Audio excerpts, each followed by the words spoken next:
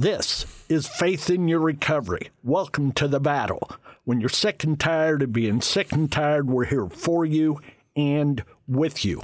I'm your host, Randy Davis, former pastor, founder, and executive director of A Better Life Brianna's Hope. We're a participant-driven, faith-based, compassion-filled support and recovery movement for those battling the battle with substance use disorder addiction. We're excited. This is episode 6 of Faith in Your Recovery, and we believe in the benefit of offering you all things recovery. We do that in an effect and with the hope and the plan that one of these times, one of these episodes is going to click with you in a way where your life's going to want to change, where you're going to seek a better life and a better way. So welcome to Faith in Your Recovery. I'm excited today to have a friend with me, Brian Blevins. I've known Brian, 6 years here? 6 years? It's coming up on 6 years here really shortly. Yeah, that's neat. And Brian has a friend, Dennis, with him. Welcome, Dennis. Nice to be here. It's a miracle. Awesome. We're going to hear some of that miracle here in a little bit. We want to hear that story, and we want you folks out there to know that there is hope beyond hope for you. There's opportunities, and there's so many doors and ways you can make this journey back to recovery. But Brian, let's you and I just kind of hone in here together for a minute or two. I'm aware of a lot of your story, a lot of the struggle, the victory, and the joy of your life, and those good things that are going on now. But why don't you fill the folks in with just a few of those details of what it was like pre-recovery for you? Okay, so pre-recovery for me was, it was just honestly a train wreck, just waiting to happen. I think I started dibbling and dabbling in drugs and alcohol 14, 15 years old, and it just really progressed to cocaine, and then from cocaine it went to prescription medication, and then from prescription medication it went to methamphetamine, and after methamphetamine I landed at heroin, which was my drug of choice anyway. So through my past, I'm a 4-time convicted drug felon, so multiple felonies. Really, the consequences and the total hopelessness and what that looked like really landed me in recovery. So the 24th of this month right here, I'll be 6 years totally clean, set free from drugs and alcohol. So, that's just a part of my journey. And it wasn't so much how I was raised, because I was raised in a good home. I knew right from wrong. I was class president in high school. I was most varsity letters. So addiction was not in my family, how, a lot of people say, it's inside of us. Well, it wasn't inside of me and my family, so that's not my story. But on November 24th, 2015, which was my father's birthday, and it was also Thanksgiving, I was arrested with 15 grams of heroin, basically facing 18 years in prison. They could have charged me with habitual drug felon, and ended up going to jail, and that's really where my road to recovery began, and really where I met the Lord. Brian, as you go back, you were talking there about that length of time. How long were you into addiction, active addiction? Probably nearly 25, 27 years.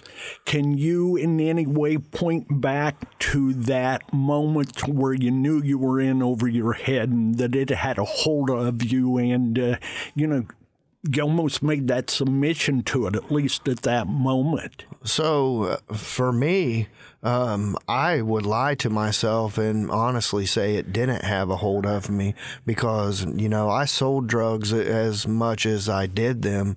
So, I had stuff. I wasn't sticking a needle in my arm and, I snorted my drugs. So I always thought that I was in control, of what I did. So I would always justify everything with I'm still employed. I have a house. I have a car. So I really didn't look that I had a problem, and it wasn't until I became addicted to heroin. And that's when, one time I stole my mom's credit card because I was broke and had every intentions of paying this credit card back, and which is silly. And, my mom and dad, they had caught me in doing that, and they were going to send me to jail, and basically they gave me the option to go to rehab, and that was in 2013. So I think in 2013 I really felt like things were starting to get a little more heavier. But when I hit opiates and I became physical dependent to the drugs that I was doing, I couldn't stop because the level of sickness that my body would go through, vomiting, diarrhea, cold chills, just how horrible you would feel. And it's like you had to have that drug so you didn't feel so bad. So you would almost do absolutely anything not to be sick. I've heard that story. I've witnessed that battle, and I hope our folks just heard that from you. We're going to come back to you here in a few moments, Brian, but before we do, go ahead and introduce me as well as our listeners to Dennis, your friend here, and then we'll have Dennis share some of that parallel from his life of what you just shared. All right. So I'll introduce everyone to my good friend, Dennis Wise. And I met Dennis. So I'm a peer support specialist, and I work in Grant County. Worked there for nearly 3 years. It's been a part of my journey, and I found that helping other people definitely helps me in my recovery. So I work for Grant Blackford Mental Health, and we have a crisis center at Grant Blackford Mental Health, and it's called Cornerstone. And Cornerstone is mental health if somebody wants to commit suicide, but it's also somewhat of a detox facility. So my first encounter with Dennis was probably, 3 years ago, Dennis. Yes, I'd say about around there. Yeah. And so kind of share that story of how we met. Okay. Well, I definitely was on methamphetamines. I was shooting up a couple grams a day, and I had lost my mind. I was ready to just give up, and I was surrounded by, I was seeing things, hearing voices, and so I decided to check myself in there instead of, giving up. Something told me, and I believe it was the Lord, brought me to that place, and I couldn't get out of my head that, these things were, attacking me, and I was just scared to death, and I just lay in a bed and cover my head, and I got a knock on the door, and there was Brian. He came in and introduced himself, and I told him what I was going through, and for the first time, he told me, those things are real, that it's the Lord working in your life, trying to open your eyes, and I believe that to this day, and he's a great person ever since, and he's never given up on me, no matter what I've done. He's got the Lord in his heart, and he's doing right, and I trust in him, and I believe the Lord has put him in my life to set me free of my addiction and my demons.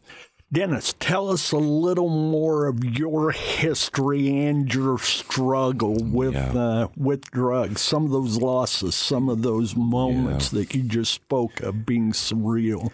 Oh, yeah. It's kind of a total opposite story of Brian. I grew up in a home in Marion, Indiana my whole family were in. I was raised by a drug dealer, and my grandfather, he was an alcoholic, and my mother, she was, a drug addict, alcoholic, and it was just common, it was just something that unfortunately I was probably bound to end up a part of, and it's just, and I did, eventually, I fought it off for a long time when I was young. I didn't really like drugs because I saw what it did to my family. And, eventually I only have like 2 family members left from addiction and suicide. I've lost basically my whole family, and that kind of sent me down the wrong road. But I'm not mad about that.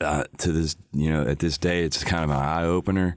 Like maybe that was, God has a plan for everyone, and I had to go through all this pain and suffering to realize that there's a better way. If there's bad, there's good, And the last 2 years I've spent on the street shooting up methamphetamine. I decided to get off the opiates. I was hooked on opiates for 20 years right here in Anderson.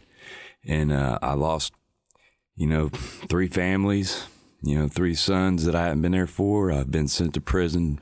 I've done 10 years. And over, just from my addiction to opiates and things like that, I couldn't get right, and I believe it's because I didn't have the Lord in my heart and my life. And I've been through so much in the past 2 to 3 years that it's just, I can't deny anymore there's another side, and it's opened my eyes to that. Yeah, wow, that's heavy stuff. And let me ask you both, and you're both, more than welcome to answer one or the other. Were there times where you didn't care whether tomorrow came or not? Oh, yeah. It was terrible. I just didn't care about anything myself. At the most, I didn't care about myself. Only thing I cared about was getting something to not think about what I was going through. The next fix or hit. That's all I cared about. Yeah. Brian, how's that fit for you? So I've been filled with hope for the last 6 years, and my passion is to love people and help people, and I'm pretty radical in doing those things. So when I see somebody hurting and struggling, I know from my personal experience where they are. So in Dennis's case, Dennis was going to the methadone clinic, and so he was addicted to methadone as well as using methamphetamine and common and those other drugs, which really affects our thinking and in our mind. But one thing about methadone is once you start going to the clinic and you get above 30 to 50 milligrams, you can't find a rehab facility absolutely anywhere that's going to get you in and help you. So it was really difficult for me to see Dennis going through what he was going through, because there absolutely was like no doors to help him through treatment wise. So, him sitting here with me right now and getting to go to treatment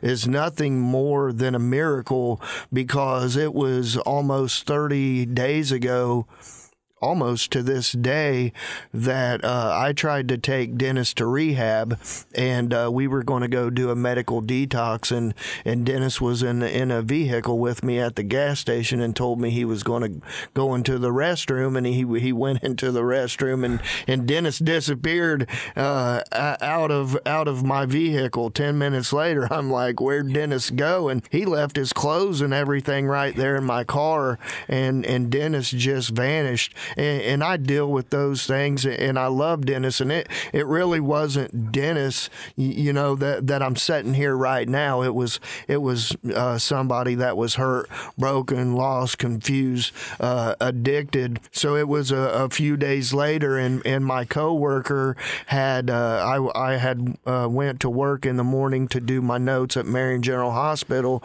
and she sent me a text message, and it was Dennis Wise picture and he had been arrested, and under the arrest, it said he had to sit in jail for 30 days. And if people could look up his photo and see, I mean, he looks like he was near death. And when I saw that picture, I just thank God that he was arrested. I mean, I looked at that, and I really did. I said, thank you, Lord, because I knew he was getting ready to sit down and go through a real bad detox, but that was the only way that I was going to be able to get him the help that he needed, and here we are. That's awesome. Those kind of moments and that kind of friendship that sees you through, and we all need that because we burnt so many bridges, right? Yes, and I heard you talking, and I don't want to hit on a tender spot, but I mean, you've lost a lot of family members, as I heard you say, suicide, overdose, and the complications thereof. I had to pull the life support plug on my mother the last time I got released from jail I'm a single child raised with, that was my best friend, and that didn't help at all. I can't imagine. Yeah, I've been through it, but things happen for a reason. God's got a plan for me, and I realize that now. So good. And we'll get to that plan here in a little bit because we want to hear more about that. Brian, as I reflect back on our relationship, I know for a fact that we've lost a lot of mutual friends over the years to overdose death, to drugs, to alcohol, and the complications therewith. Yes? Yeah, so one of the most difficult things of recovery is knowing other people that aren't going to make it. I mean, you look at statistics and overdoses and fatalities, it's just crazy, and I seem to put myself right in the middle of those things. So my relationship with A Better Life, Brianna's Hope, is when I was incarcerated, NA and AA came in and kind of showed me, about sponsorship, about the 12 steps, and then I kind of, they did a higher power, and I really believe that my higher power was Jesus Christ. So, I kind of went the church route. So I got into Celebrate Recovery. And when I got into Celebrate Recovery, that's when I was introduced to A Better Life, Brianna's Hope. And this is right when you opened up, your first chapter right there. So right when it all started, a few months after, I got to start coming to your guys' meetings, and your meetings really inspired me that there was more than one way to recover. And the more meetings and the more relationships and the more healthy relationships, because it's unhealthy relationships ultimately that we stay involved in. And the hardest thing to do is to turn your back on people that you've known forever. So if you're in the addiction world and you're selling drugs or using drugs, the only people that you start hanging out with are like-minded people. So, you're going to, you lose them people. I've lost so many friends. One of my best friends, Bon Funkhauser, that was 3 years clean. And that young man was a walking miracle. And I lost Bon, and that really shook me. It really did. And just last week, I lost a coworker that had been 4 years clean, and her husband was 3.5 years clean, and they found both of them dead a week ago. So I'm just coming off of a loss of a team member, and it's just... I'm just numb, and to work in the recovery community, and I take it so serious, and I take relapse so serious, because the next time could be your last time, because they're putting fentanyl in methamphetamine, they're putting fentanyl in vape pens, they're putting fentanyl in every single thing, and you just never know what you're putting into your body. So it's not like, the older days of me smoking pot and drinking beer, it's like the younger generation, they're sticking a needle in their arm. They're doing drugs that we don't even know, like, what is in the drug. So it's like the generation that's going on now, what we're dealing with is true pandemic. I understand that fentanyl is like 50 times stronger than heroin. Heroin is like 4 times stronger than anything else you're going to buy off the shelf. And of course, you know, those dealers and those in the lab, they could care less about a Brian or a Dennis other than in dollar signs. Absolutely. And so that's that effort to get to you. As we reflect back, we've heard a lot of where you've been and the struggles and the losses that went with that. I'd like to challenge both of you to tell us what you think your lights on moment was. That moment where you decided, I want a better life for me. And just share that for a moment, please. Yes, that definitely was this 30 days. About 3 days before I got out, I was still going through my withdrawal, which, you know, it takes a good month or two to get off of methadone. And I was just laying there going crazy. They couldn't even keep me in a normal cell block with people. I was just so mean and just didn't care about nothing and freaking out. I've lost my mind from the drugs and the detoxing, and they put me in the hole by myself. I believe it was part of God's plan. I got in there and I was just still going crazy and just couldn't handle it no more. And like mentally, I wanted to just not be here, not even exist anymore. And and all of a sudden, man, it came out of me. I said, spare the rod, spoil the child. They didn't know where that come from. It's like, what? And I believe it was God instilled that and put that in my mind to realize I had to go through this to get to the good. It opened my eyes, and that's when I just all of a sudden I said, Lord, I'm not trying to make deals with you, but take this from me, please take this from me. I'm yours, no matter what, I'm yours. Whether you do or don't, I know you're real, and I know you're going to take this from me. And all of a sudden that day, my mind calmed down, and guards told me, hey, just relax, man. They're not even supposed to do this. You're leaving tonight for sure. Don't worry about nothing. Just lay down. We're not even changing your laundry out. You're good. And I just laid there in peace. Awesome. For the first time in a month, you know what I mean? In years, really. You say, you know what I mean? No, I don't. I can't imagine that futility, that pain, that discomfort, that battle. It felt like in your torture. Mind and heart. I felt like I was tortured I that respect whole time. That totally. And I made it through for a reason. I believe there's a bigger and better life for me and a path that I can help other people. Eventually, I can through him. Yeah. We'll go to that in a minute. Kind of that next step kind of thing. Brian, that lights on moment for you in your life where it just clicked and you knew. So, for me, I was laying in the drunk tank and incarcerated at Blackford County Jail, and I was overwhelmed with shame, guilt, and condemnation, and I wanted to end my life. So I came up with a plan to kill myself while I was in the Blackford County Jail, and I thought about diving off of a toilet. I thought about hanging myself, how I was going to do that, and I was really scared that those ways wouldn't work. So I thought about, I'm just going to starve myself. I'm not going to eat, and I'm not going to drink any fluids, and I know what that will do to my body.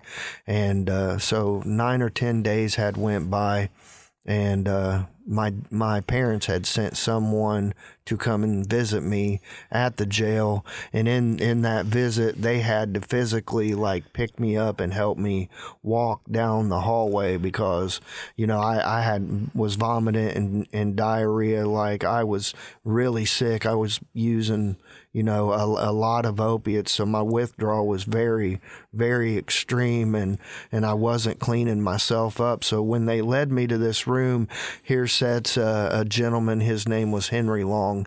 And Henry Long looked at me and he said, Brian, he said, if you died today, where would you go?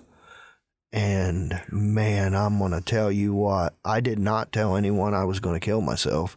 So for him to ask me those first words about where would I go, and I really thought about that. You know, I believe in heaven and I believed in hell, and I really processed in that moment that, you know, I was frightened because I knew I wanted to die, and I knew that, you know, there was no light in my life. I was absolutely hopeless, and he really, you know, ministered to me in that room. I gave my life to Christ. I went back to my jail cell, and I was covered in rashes and hives, my whole body, and I went inside and took a shower. They allowed me to bathe, and I remember putting my hands on the wall and water coming down on my head, and I said, God, I said, if you're real, because I needed the real deal. I'm facing forever in prison, you know, the rest of my life away from my family.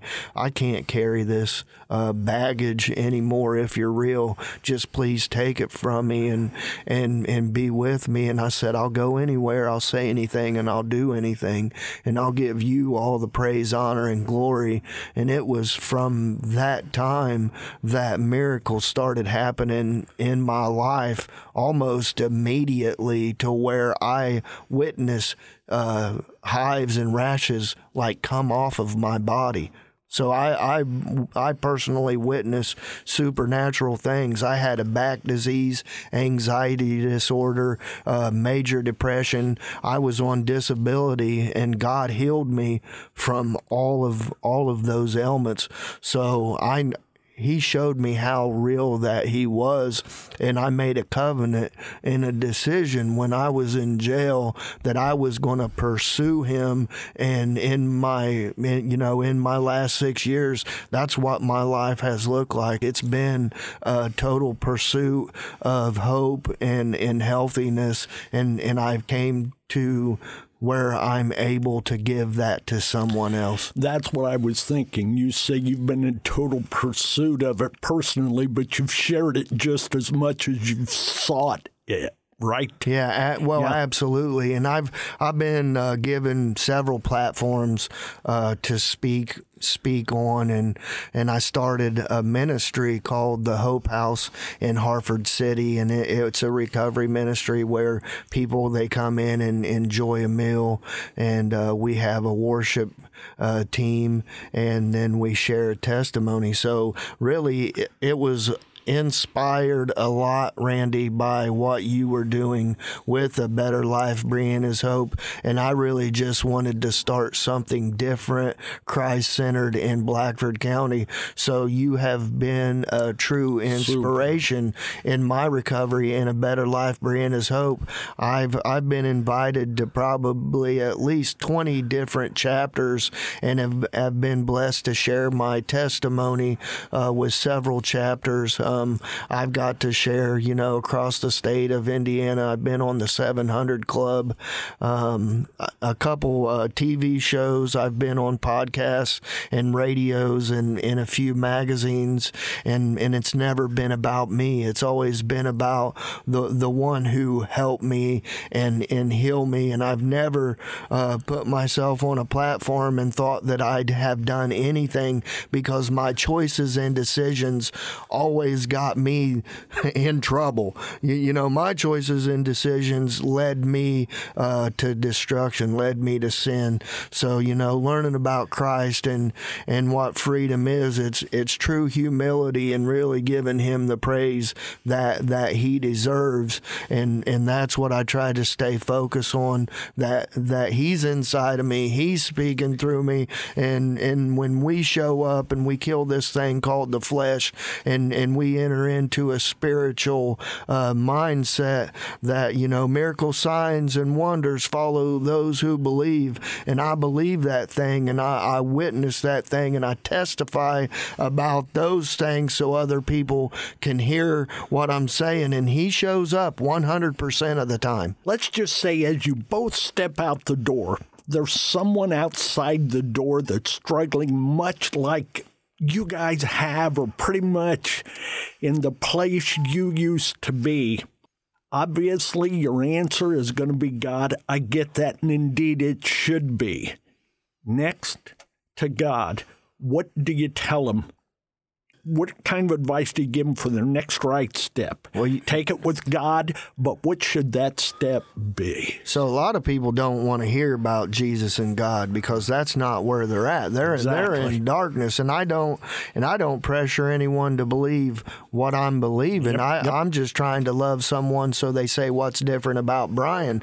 So someone needs to get into treatment. Residential treatment is what I recommend for absolutely anyone that doesn't have any tools or coping skills. So there's 28-day treatment facilities, and it takes 21 days to form a habit. So they try to get someone in the habit of doing anything healthy and trying to figure out medications. There's mental illness. There's a lot of things that people struggle with. So it's really getting someone into a safe environment to where they have therapists and doctors that could look at everyone individually to see what the needs of the individual that's standing in front of me are. I'm not a therapist and I'm not a doctor, but I know the ones to refer you to. That's the key. Yeah, networking. We don't have to know it all. We've just got to know them all. And pass it on. Yeah. There's more pride in giving somebody over to someone who can help them than to think it's got to be me. Okay? I can maintain my pride when I help move you forward for your sake instead of trying to move me forward for my sake. Absolutely. So it's about the end there. Same thing to you, Dennis. What would be the advice you'd give this individual outside the door here? Absolutely turn to recovery. At least go to a meeting and give it a chance and meet some people. And surround yourself in recovery, and there's somebody going to tell you, hey, you need rehab. You know what I mean? You could die today. You could die in 5 minutes from now. You leave this meeting, you do what you do, and it could kill you. You never know. Or you could just drop and have a heart attack, and like you said, where are you going to go? So why waste time? Don't waste time. Do it now. One of the things that struck me about this morning, just so you folks, our listeners out there know, Brian and I had this scheduled to be together. I had no idea Dennis was going to be with him today. So one of you tell us why you're here, Dennis. You do that, or Brian? Go ahead, please. Now since I got released from prison, I decided, to stick with what my guns were, loaded for, is to get recovered and get in Christ. And I got released at midnight, and I had nowhere to go. I had places to go, but they were the wrong places. So I decided to just freeze my butt off all night and wait on the mission to open and get a hold of Brian. And I went and got let me interrupt you a minute. You said you got released at midnight when? 3 days ago. 3 days ago. Okay. I just want to keep folks on the same page. I'm really fresh in this. I'm a baby in my recovery. Yes. Okay. But I've been through so much, and it's been going on so long, and I've tried so many times, but I have in my heart that this is it, man. I'm done trying. I'm doing.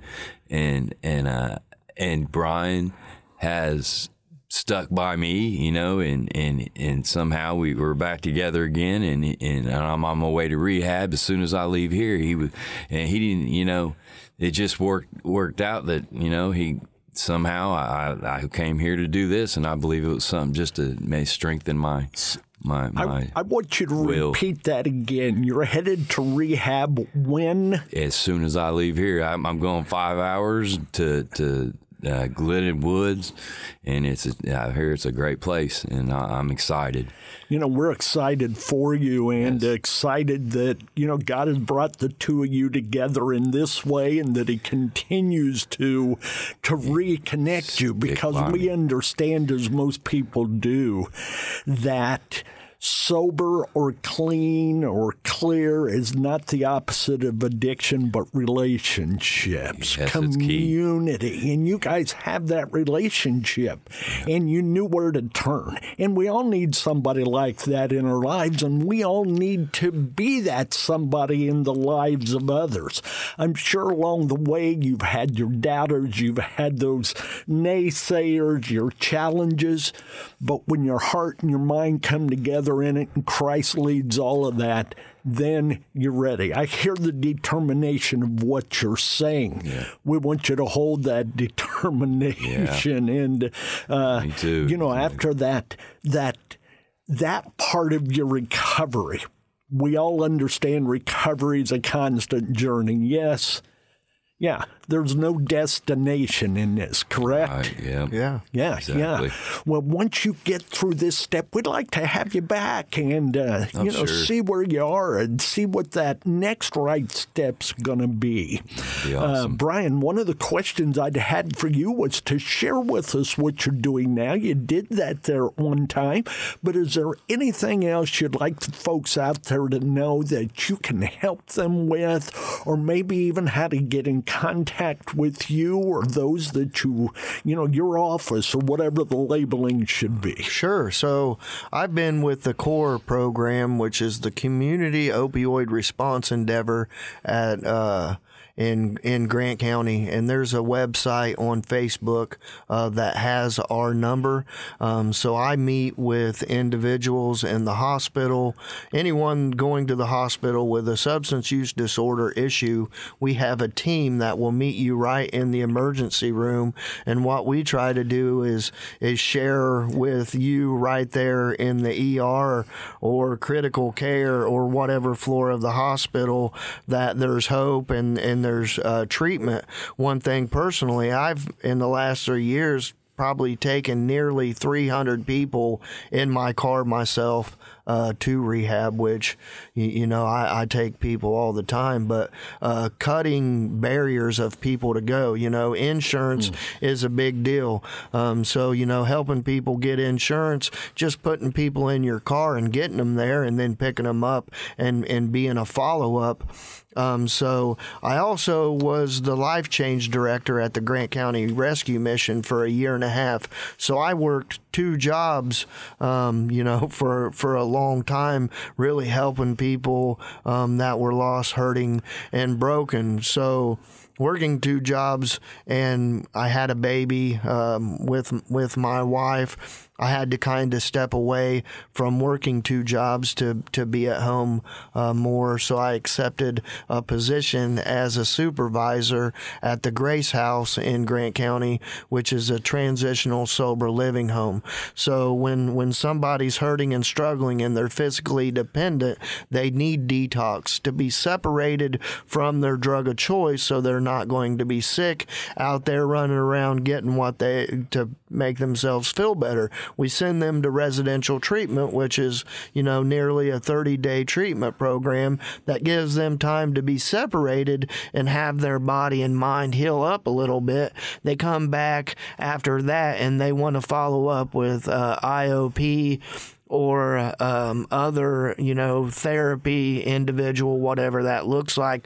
But sober living is a big deal, because if we're sending people to treatment and then we're putting them back in the same environment, we know that just doesn't work, because you can't get healthy in an environment that you are just sick in. So you need a healthy environment. You need to surround yourself with something totally foreign and different, and that's where sober living or transitional housing comes into play, and it gives people ability to be held accountable. So I work in the problem-solving courts as well. So I've been to the last 3 national drug court conferences. And I also work in reentry court with men who get out of prison. So I get to mentor people, and I've been really good at networking. And like Randy said, not me helping, but finding the help for that individual, because, I'm a pretty busy person, and I deal with a whole lot of people, and it's very time consuming, and it can be overwhelming if I'm really not networking, the way that I should be networking. So, getting someone where they need, that's where we fall short. We fall short in housing. We shall fall short in where somebody's going to go.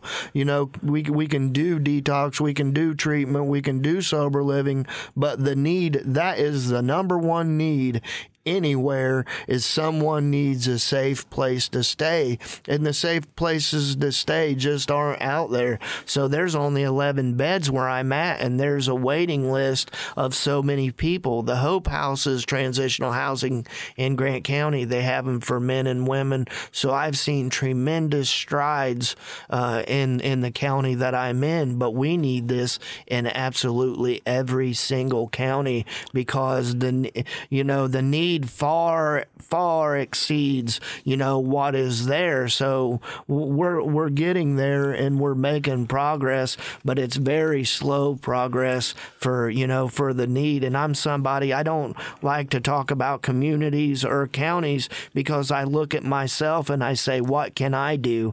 I can talk about what's wrong, and I can talk about what's right, but if I'm not trying to help in being a solution and coming up with solutions for other people, I can become a part of the problem by just trying to talk about who's doing good and who's not doing good. So for me, I try to focus on what's in front of me. I can be a solution. I can be that change in a community to help just talk about stigma and what's going on, and we're not those people, and I think more and more people are seeing addiction. It's in doctors, lawyers. It doesn't discriminate, and it's not a cultural disease or whatever we want to label it as. But when we don't have the housing to meet the needs, it's really, you're just a hamster on a wheel. That housing's going to be that final piece. We've seen recovery opportunities open up multi places, and those opportunities have grown. But that housing, I just had someone here on an earlier episode, that was their key for the future, was the idea with it. So here's what I'd like to do. I'm going to give both of you the opportunity here to share one more thing you'd like to share, and then our engineer Eric has some questions for us that he's going to give us, and together we'll do our best to come up with an answer. So just kind of give us a closing statement of a sort, and then we'll go to Eric and have him give us those questions. If you don't want to go to a hospital or something, like I said, just go to a meeting. Well, the rule is there, and they abide by it. The newcomer is the most important person, and they're going to lead you in the right direction. You find somebody that's got a lot of sobriety in there and speak with them, and I'm sure they got numbers to call, people to talk to like Brian. It's all there. There's an opportunity no matter what. There's a few different ways to find help. Just ask for it, and I know God will bless you with it. Thank you. That's about it. Thank you, Dennis. Brian. And my closing thing is people, places, and things. If you cannot change people, places, and things in your life, it will not work, I promise. That's key. That's as basic as it gets and as complicated as it can be, for sure. Thank you both. I'll have one more for you here when we get ready to finalize this. But Eric, would you give us those questions you said you've received from some of our listeners? Hey, guys. This is for Brian and Dennis. If you could write a letter to yourself back when you were a little kid, what would it say? Or if you have children and you could sit down and write a letter and hand it to them, what would it say? And Brian, I had another question for someone that had been in recovery longer. How long is it taking you to heal some of the relationships in your life from back when you were using, and all the things that come with it? To the second part of the question of the healing of the relationships, my father came to me 2 years when I was sober, and he came up to me and he said, "Son, I finally don't have to worry about you anymore.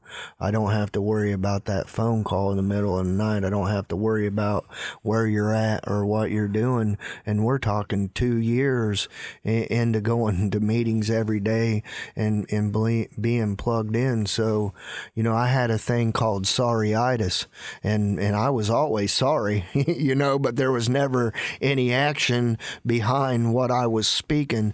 So I think somebody that's in recovery and they really show by their actions greater than their words.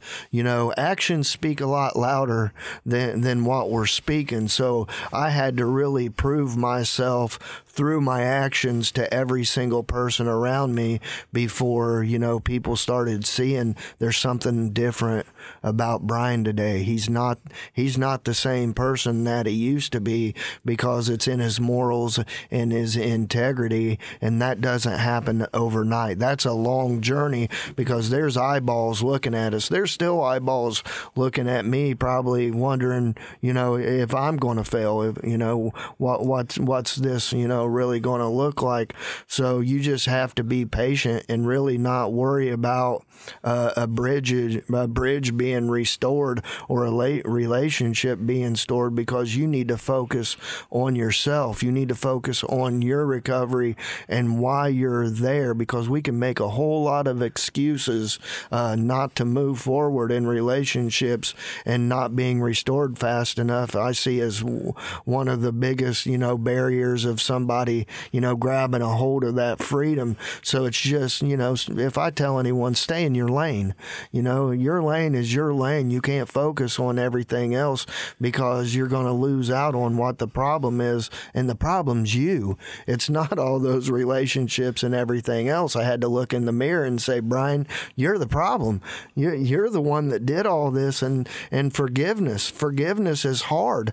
You know, I could forgive other people, but I couldn't forgive myself for not being a parent. I couldn't forgive myself for, you know, not being a son to my family. So I really had to look at myself in Jekyll and Hyde and say, the guy on drugs, you know, he's basically, you know, what he is, but the guy that's not on drugs is really a good person. The guy not on drugs is kind, caring, and compassionate and full of love. So when I got to the point to where, hey, I can forgive the person that's not on drugs, and I'm not the person on drugs anymore. So when I just put that guy to death, and I was promised a new life. So when I was promised a new life, that's what I was going after. So in a new life, sometimes we have to let go of relationships and those things around us, but it happens through forgiveness and learning to love yourself, and that's another full episode. For certain. Brian, go back to that other question as well. What's that letter you'd write to your young self or to your child today? So my son wrote me a letter, Dad, please stop using drugs. And, you know, I tried everything, and if I was going to write a letter to myself, it would be, don't change a thing. Honestly, don't change a thing, because everything that I've been through has made me the person that I am, and it has given me the ability to talk to people in a way that I would never be able to relate to someone else. Sure, I wouldn't have wanted to put people through the things that I've been through, but God really uses all bad for His good, and if it wasn't for the bad that I did in my life, I wouldn't be where I'm at today. So it would be just keep your eyes on Jesus, because He's always been there. Amen. Okay. Dennis, that same question, that letter as Eric mentioned. It's definitely something deep. I had an absentee father my whole life. He chose alcohol and homelessness and things like that over the life he could live with a family, you know, but, you know, that happens, and there's a reason for it. Like he said, God has a plan for all of us, I believe. And definitely I would say to my son, just be still and know God, know that I am God. You know, He's the way. And I got letters in prison from my father that I'd never heard from, and all he had to say was find God. And he is so powerful. He has brought me out of this. I believe this is it. I've trying's out of my vocabulary. I'm doing just do it. I like that. know? Yeah. Yeah, move from trying to doing. Yeah, take that out of your vocabulary, because that leaves room for failure. You know, don't do it. Don't fail, man. Just do it. We just hope and pray the best for you with this next step and those steps thereafter. I thank you both for your time here with us today on Faith in Your Recovery, your openness. Yeah. God bless. Thanks. God bless you. Thank you. Thank you both. So much. All right. Were there any other questions, Eric? Was that it, or? Yeah, that was the only questions I had. Awesome. Thank you for bringing those to us. And if other folks have them, make sure you get them to us here. Let me just give you a little reminder and a word of appreciation to you of how much it means to us when you tune in. And just know you can find our show on Spotify, Apple Podcast, SoundCloud, and Google Podcast. And if we're worth your time and we've challenged your head and heart, please, we'd ask that you leave us a 5-star rating, click like, download, and subscribe. Your support will help us move forward in a way that will allow us to touch change and save even more lives. If you're interested in finding out more about a better life, Brianna's Hope, check our website at ablbh.org. We'd welcome the opportunity to share with you and communicate and see about the possibilities of one of our chapters in your community. Guys, so you know, today, November 5, begins our 8th year as a chapter. Awesome. So it's about, it's right along with your date of sobriety, real close, and those accomplishments. That's been neat. That website has the information you'll need. On our next episode, our guest is going to be Eric Maitland. Eric has a heart and a song for the recovery movement. His approach is as unique as any you're going to find, but as powerful as any you're going to meet. He employs different medias to get his message across. We've had the privilege and the opportunity to, share multiple times together. So before I sign off here, was there anything else there, Eric? What email address do you want people to submit questions to? I think it would probably be best if you would use ours at A Better Life, Brianna's Hope, and that email address is ablbh.org. So get those to us, and we will welcome those, and we'll address those in the future episodes. So don't give up on yourself. Don't give in to the urge. Your answer, your healing, your recovery may be just around the next corner, or possibly even in our next episode. Have faith in your recovery by having faith in yourself, your journey, and above all, God. Believe and keep fighting the battle.